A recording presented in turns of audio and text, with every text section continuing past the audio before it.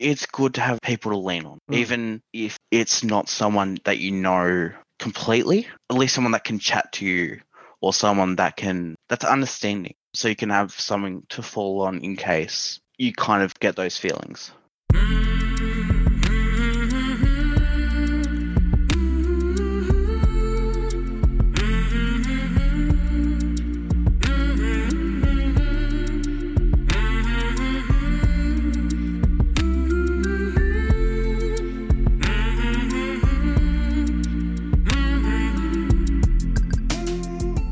Hey there, my name is Sean, and this is Suicide Noted. On this podcast, I talk with suicide attempt survivors so that we can hear their stories. Every year around the world, millions of people try to take their own lives, and we almost never talk about it. And when we do, many of us, including me, are not very good at it. So one of my goals with this podcast is to have more conversations, and I hope better conversations with attempt survivors. I'm certainly going to try. If you are a suicide attempt survivor and you'd like to share your story, I'd love to talk. Please reach out. hello@suicidenoted.com. And wherever you are listening to this podcast, thank you. I really appreciate your support. Please keep listening and let people know about it. If you'd like to follow us on social media, Facebook and Twitter @suicidenoted. If you are listening on Apple, one thing that really helps is to rate and review this podcast. It helps other people find it and hear these stories by these survivors. These stories really matter. Today I'm talking with Kyle. Kyle lives in Victoria, Australia, and he is a suicide attempt survivor. Hey Kyle, how you doing? Yeah, good. How are you? I'm good. Thanks for doing this, man. No, all good. So here's what I'm curious about. You emailed me. I assume you heard one of the podcasts at some point? Yeah. I had listened to the podcast and then I was like, well, I'm a survivor, so might as well. Absolutely. Yeah. Always curious, what's the difference in someone reaching out and just saying, I'm going to listen or do my own thing? I'm so curious about that. I guess it was more just the fact that it had been over a year since I did it and I'd talked about it so many times with other people. Thought might as well go on a podcast. Yeah. You're saying that you also have talked about it a lot with people, or with many people, I think. With friends, family, that kind of thing. When you shared it with them or when they found out, how did they respond? What did they say or do? Depends on the person. So my mother, she was understanding because she's been through it when she was younger. Dad couldn't understand what it was about.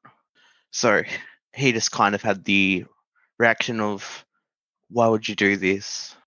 Did you answer him? Or was it really more of a rhetorical question that he was asking there? It was kind of hard to answer when he was asking it. And that was also what you said I think you said early 2019? Yeah, so that was April 2019. So it's been a year and a half or so? Yeah, a year and a half. Gotcha. And also friends, you told some friends? Yeah, only like 2. They cool about it? Yeah, they're chill. And maybe that's why they're your friends. That's one of the reasons we have friends, right? Exactly. Yeah. Tell me in your words, however you want to, about the attempt. So it was a Saturday night. Family was out in Melbourne, actually. It was just me and my sister at home. My sister has her own, separate area away from the house. So it was just me in the house, basically. Mm-hmm. For a little bit of time, I was talking to a friend. When I usually have thoughts, I usually message one friend, and that usually chills it down. But this time, it didn't really work. Yeah, I had stashed some pills and just took them. You stashed them? Yeah. When you stash something like that, you're planning. I had it for just in case. That was your first attempt, only attempt? Yeah, only one attempt. What is it like to be going through whatever you were going through, and share, if you will, what that was that leads you to say, I'm going to stash some pills because I might be thinking of ending this stuff? By that time, I'd been diagnosed with anxiety and depression, general anxiety. I don't know what depression. And then also Asperger's autism. For the past year or two before that, I was on suicide watch because I was heavily thinking about it. And sharing that with at least one person. Yeah. I don't know that much about Australia, but people can't read minds there either. No. So somebody knew that Kyle was, yeah. Yeah, my therapist had some idea, but of course you don't tell them everything. No, I get it. I mean, well, you have to be careful, right? Yeah. All right, let me pull back for a second. So So what are before we you up to? attempted, you had been diagnosed, which by the way, Session. anxiety, depression, and Asperger's, that's a lot to deal with. Yeah. I also like to be a perfectionist. So, well, that year I was doing year 12, you had that added stress of finishing school. Right. Hang on, I'll go back a bit. Sure. So, the year before, I was originally at a private school. For a bit, I was self harming, Mhm. cutting, that kind of thing. And people started to notice because my stupid ass didn't hide it Right. properly. Well, I'm Um, going to pause you, but don't lose your spot if you can. Do you yeah. think that when you're cutting and you're not hiding it, that's kind of a bit of a like wanting people to see it, or you just were a little sloppy about it? See, I was hiding it, but certain areas I was cutting, the clothing would creep up a little bit. Right. It's like with pants. Right. If you sat down, the clothing would come up. Yeah. Yeah, one or two people saw it. There was a big fuss about that. The school didn't really deal with it correctly. Mhm. So I got taken out of that school and then put into online school because with Asperger's, social communication isn't the best. Mm. So I was put into a virtual school where I could do the work and talk to my friends on the side. Mhm. When I did my attempt, I was doing online school. Starting year 12, I was in a deep depression. I wasn't really productive at all. Didn't really get any work done, that kind of thing. It was in April and I had just gotten a test back. I have high standards and anything lower than a B plus is shit for me, to the point where if it's below like a B or a B plus, I have a breakdown. And this was F range. That kind of kicked it off. Which class was it? It was math. I hate And math. the thing is, I love math. Yeah, so I was like, oh shit. It was a lot worse. I had a breakdown and stuff. So that was the thing that kicked it off. And I'd never gotten anything like that before. Prior to that, my dad had just gotten surgery for his kidney stones, and he was on the verge of dying from that. It was April 16th when I did my attempt. My family at that time was also owning a business. Mhm. So I had to step up when he was in hospital because he basically took charge of the business. So I had to step up and I was basically running the business while also doing year 12, which isn't the best combination. It's not a good combination. So yeah, that test result kind of basically made everything else hit the roof. So I don't know what point, but I started messaging my friend who usually can calm me down with that stuff. We connect well because, well, she has suicidal ideation as well. So she understands that kind of stuff. Mm-hmm. After maybe an hour or two of messaging her, I was kind of like, no, I'm going to attempt. Because we weren't in like a phone calls or anything. We were just messaging each other. And I was like, I'm going to do it. I'm sorry about repercussions and stuff, but I love you and da da da. So I did it and then I went to bed. The rest of that night she was messaging me and I had my phone turned off. So when you went to bed, you had already taken the pills? So I took the pills and then I went to bed. Mm-hmm. I woke up the next morning, nothing happened. And I was like, okay. Nothing And happened. Nothing, like you weren't even sick? I did vomit once or twice when I woke up. So I woke up and I was just kind of in a daze. In my head, I was like, shit, this didn't work. I'm just going to leave it a few days and see if anything starts to happen. Mm-hmm. I took the pills on Saturday night, Sunday morning. The only problem I was having was I could taste like metal in my mouth, like metallic taste. Mm-hmm. I went to my doctor's like that Tuesday, and I've got a good relationship with my doctor, which is good. And he was like, "You got to go straight to hospital," which was like a 2-3 minute walk from the actual doctor's. He wrote me a letter, and then he rang my parents. He had to let them know because I was still underage then, so I was 17. I met my parents at the hospital, and I gave the nurses the note. Yeah, they immediately started doing the usual, putting a drip in, doing a psych eval. Yeah. Because they couldn't really do anything until they did a test to see what was actually wrong. Mm-hmm. Well, I was basically in one of the beds in the emergency room just waiting for maybe 2 hours. So it really wasn't a rush, apparently. Right. No, low stakes here, apparently. Yeah, but now in their defense, though, you were seemingly okay. You went to the Yeah. doctor, you walked over there. You didn't come in No, on a stretcher, right? I was still lucid and shit. When you try to end your life, you presumably don't want to be alive. Yeah. And then you wake up. So I get it. Okay, maybe I vomit and this happens and that happens, but like you didn't want to be alive and then you woke up, obviously alive. Like that's got to be, I don't know, what's the word? Weird? It was definitely weird. So when I woke up, I basically just lay in bed for most of that day. And I was thinking about what I could do, whether to just wait out the effects of the pills or I don't know. Mm, I had no backup plan really Right. at that point. right. Yeah, it was just kind of like, I don't want to be alive, Yeah. that kind of thing. Back at the hospital, when they got the test, I was taken to the pediatric unit and I had to be on a drip for like 2 days. During that time, I had a caseworker come in Mm-hmm. to assess everything. That all kind of went down, and then I didn't really know how to feel Mm-hmm. like that whole time in hospital. They had to flush out all the leftover ibuprofen. It was making me drowsy and kind of spacing out. Mm-hmm.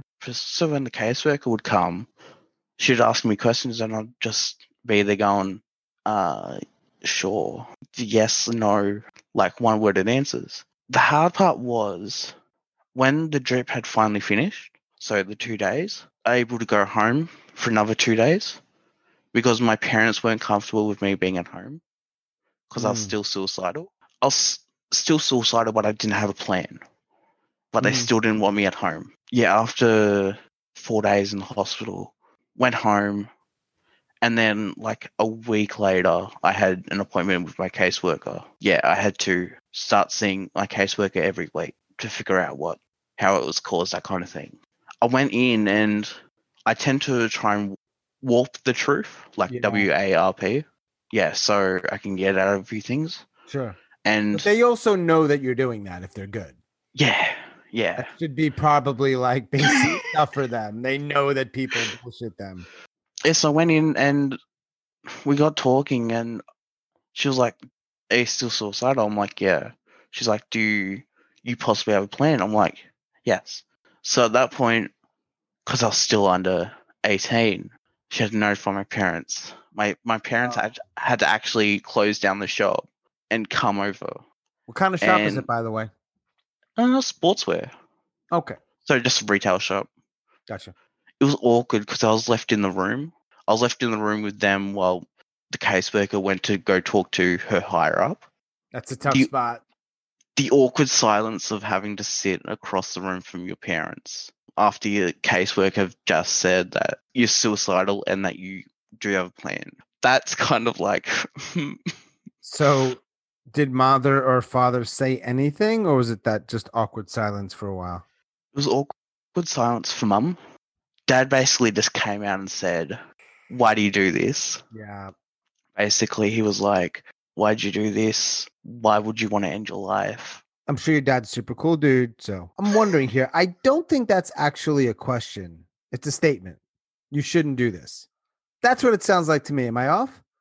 There were questions in it, but a few of it was rhetorical. But then he would be looking at me, waiting for answers. it is a tough one. I couldn't answer any of it because I didn't know.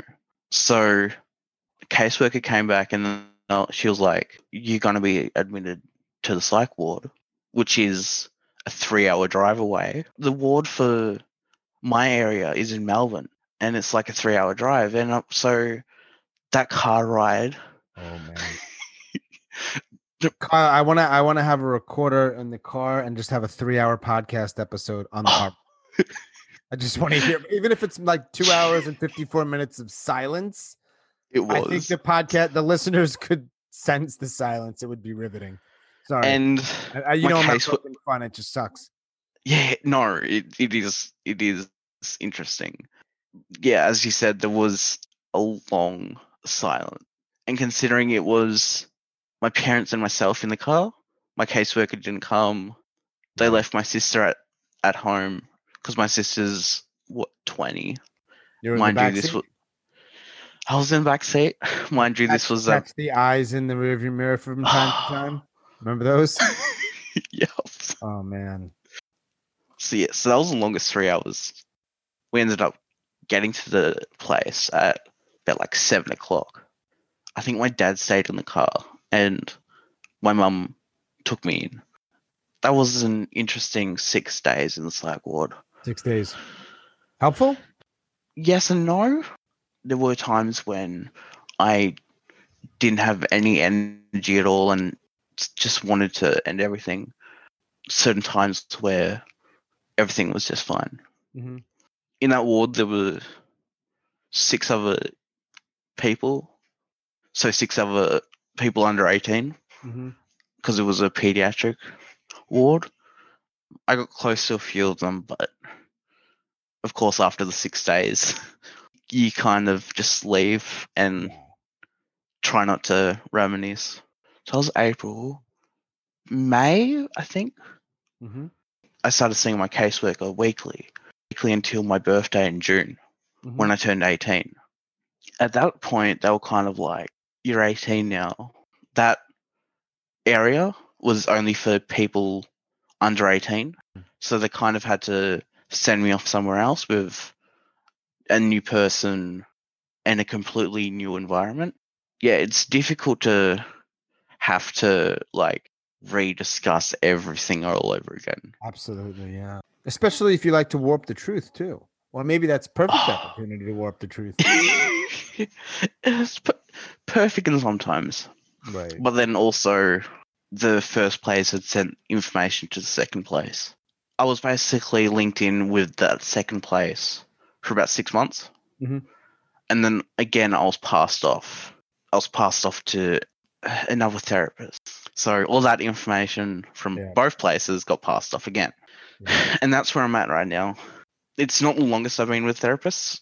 I've been having suicidal ideation since I was about grade 6. It's about 12?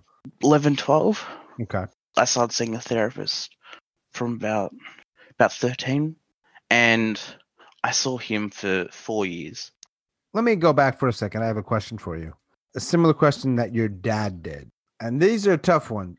Is there a why?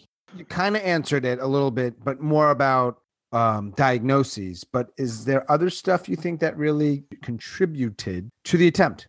I say there isn't really a why, but then there's a few reasons. Other than the like things that were happening at the time, and of course the diagnosis, so depression, which doesn't help also. The diagnosis doesn't help? Well, I was never told the diagnosis, but I kind of knew that it was in that kind of area. The fact that it was diagnosed as depression wasn't the thing that was weighing me down. It was more the thoughts and like everything that comes with, say, depression. The negative thoughts, everything else. My dad, because I don't have the best relationship with him, he doesn't understand any of it. So even anxiety and depression. So it's kind of hard for him to visualize it. Right. I'm not picking on your dad here. I promise. I'm not picking on your dad. It sounds like he doesn't get it, and he doesn't, in a way, he doesn't get that he doesn't get it. I think he kind of pushed all that part onto my mum because, as I said, she also has depression and anxiety and had suicidal ideation when she was young. Right. What about your sister? Has she been Um, spared this damned curse? no, No. I can't really say much because I don't know my sister's situation. Right. Like, I know she has demons as Yeah. well. I didn't actually know it, but a few years before I started self-harming, my sister was self-harming, and they nipped that on the butt early Mm-hmm. enough so it wasn't as recognizable. Yeah. Have you consistently ideated or ideated at all since, I suppose, the attempt or the hospitalization? Yeah, it's been worse the like past month because of course you have ups and downs. Sure. Yeah, You still got a stash? no, Are you no, warping the truth right now? no, and yet I'm smiling with that for some reason. Right, sure. Right. And what we say here stays here, but it is a podcast and people might hear it. So you know Yeah, that. yeah. No, there's Yeah, no stash though. there's no stash. Ideating can mean a lot of different things to a lot of different people, I think. So for you, what does that sound like or feel like? It's the only thing that you're focusing on for that whole time. So I don't want to be alive. Are there any myths that when you hear people or read about it or you hear people say them, you think to yourself, that is complete bullshit? One thing that has always been interesting is that connections with Asperger's and depression. Mm-hmm. The Asperger's can sometimes contribute to the thoughts, Okay. but it doesn't always. Sure. So, like, you overthink everything, but with certain things, you don't, like, full stop. I don't know how else to put that, sorry. No, that's okay. I don't know much about Asperger's. Talked to a few Yeah. people that have dealt with it or deal with it. But yeah, it sounds really hard to try to put into words or articulate, particularly to people who aren't going through it. Like, you just can't. Yeah. That confuses a lot of people. In some ways, it also confuses my therapist and my parents. You don't know when you're overthinking, Mm-hmm. if the overthinking contributes to the suicidal ideation, or if it just contributes to like distracting it. Yeah, it's a big mess. It's Yeah. not you. I'm not saying you are. It's saying all these different No, it's things, and understandable. it's like messy, man. Yeah. And for the last It's a 8 months, clusterfuck. it's a clusterfuck in a lockdown. Oh yeah, in a lockdown. Now, some people, interestingly, have done, from their words, not mine, actually feel like their lives are a little better in the lockdown. Some certainly by no means are. So how has it been for you? For lockdown, a lot of like say my friendships were I met online. So that didn't really affect what happened when COVID came in Right. because I was still able to talk to them online. And then I didn't really have a social life outside of online for a lot of time. So, well, for a lot of years. So it didn't really affect me when that came. Where's the girl that you were talking to the night you attempted? She's in Adelaide. But like, is she still in your life? Oh, yeah. You're friends with her? Yeah. Hmm. I don't think she realizes also how much she's done. Yeah. I am going to venture to say that she would say the same about you, though I can't be sure. Yeah. What is the likelihood, Kyle, that you will be here in 5 years? Maybe 50%. So there's a chance, but yeah, at the same time, there's also a chance. There's a chance to go either way. Yes. So there's some hope, but there's some maybe not so great. Yeah. Yeah. Other than online stuff that I think you mentioned, what's the stuff that you like doing that helps you cope or just you enjoy, period? Yeah, I enjoy driving. Driving has been a big part. Driving a car? Yes. Driving a car. No. But do you have like a race car or just regular car you're driving around the streets? Yeah, just driving around. Really? In a regular car. What kind of car are we talking about? It's not a special car. It's just like a Holden. I don't know what the Holden is. What is that? Oh, it's a brand of car. Is that an Australian car, a Holden? Yeah. So you know how you got like Ram and do you have Ford in America? Do we have Ford? It's like the backbone of our whole country, Kyle. Yeah. So we also, apart from Ford, we also have like Holden as well. So you're driving That's around your interesting. neighborhood in the Holden feeling good. Kind of in buttfuck nowhere. So Oh, that's where in you live? You live country. butt fuck nowhere? Yeah. Not where it's cold, but Right. middle of nowhere. It's good sometimes. I'm sure it is. People who are listening who feel like Kyle feels or felt like Kyle felt, anything you would say to them? It's good to have people to lean on.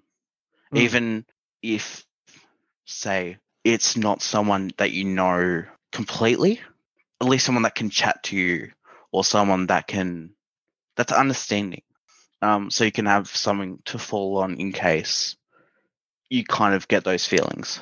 Yeah. What about to the people who like your mom, your dad, your sister, maybe friends who are in your world, whoever might be listening? Yeah. Maybe their kid or their sister or their friend is feeling especially down. I know this is a tough question, but anything that based on your experience Yeah. you might want to share with them? Just more or less be there for them. Like, I know it's not their responsibility to message them like every day going, you doing all right, Sure. da da da. Even if it's just keeping up communication, like you would a friend, like family, talking to them. If you don't have a lot of trust with them, they can kind of build that trust with you so they can in turn trust you if they need the help. Apart from friends that I know online, Mm-hmm. I didn't have the best social life at all. Mm-hmm. From 11 to 16, 17, there was this one guy who excluded me from the whole group, who I would call a friend. His ex-girlfriend is one of my best So friends you now. said he excluded you from the group? Yeah.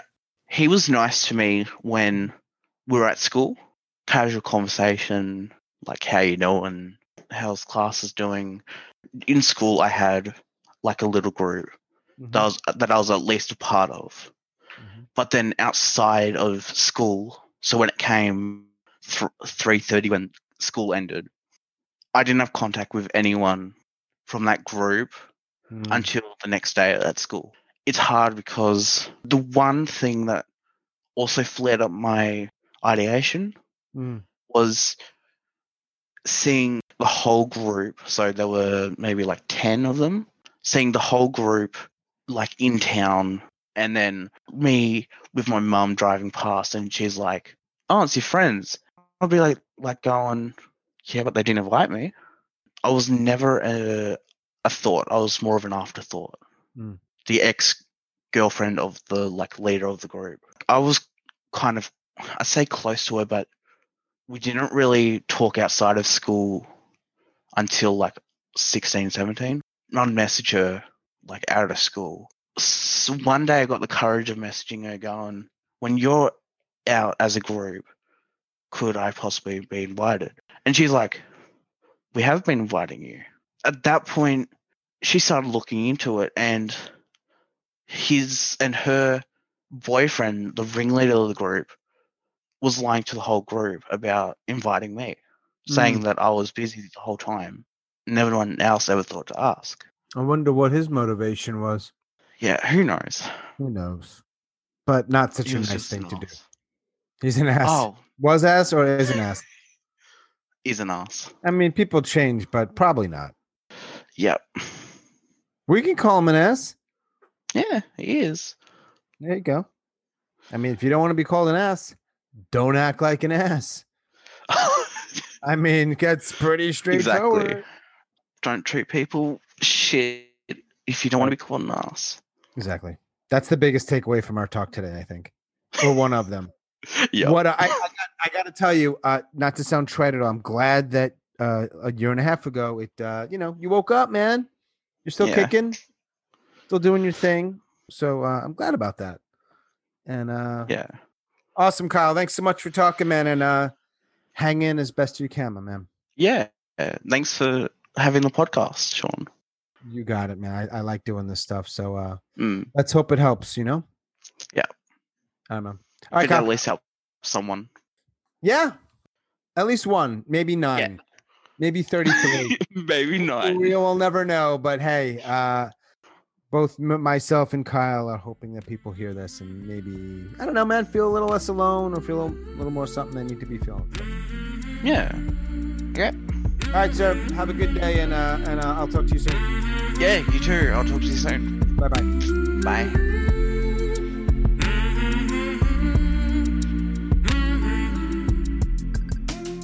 As always, thanks so much for listening, and special thanks to Kyle out in Australia. We release new episodes every Monday morning, so I really hope you continue to listen. You can follow us on social media at Suicide Noted, and you can reach out. If you want to share your story, if you have a comment or a question, hello@suicidenoted.com. Until we connect again, stay strong, do the very best you can. I'll talk to you soon.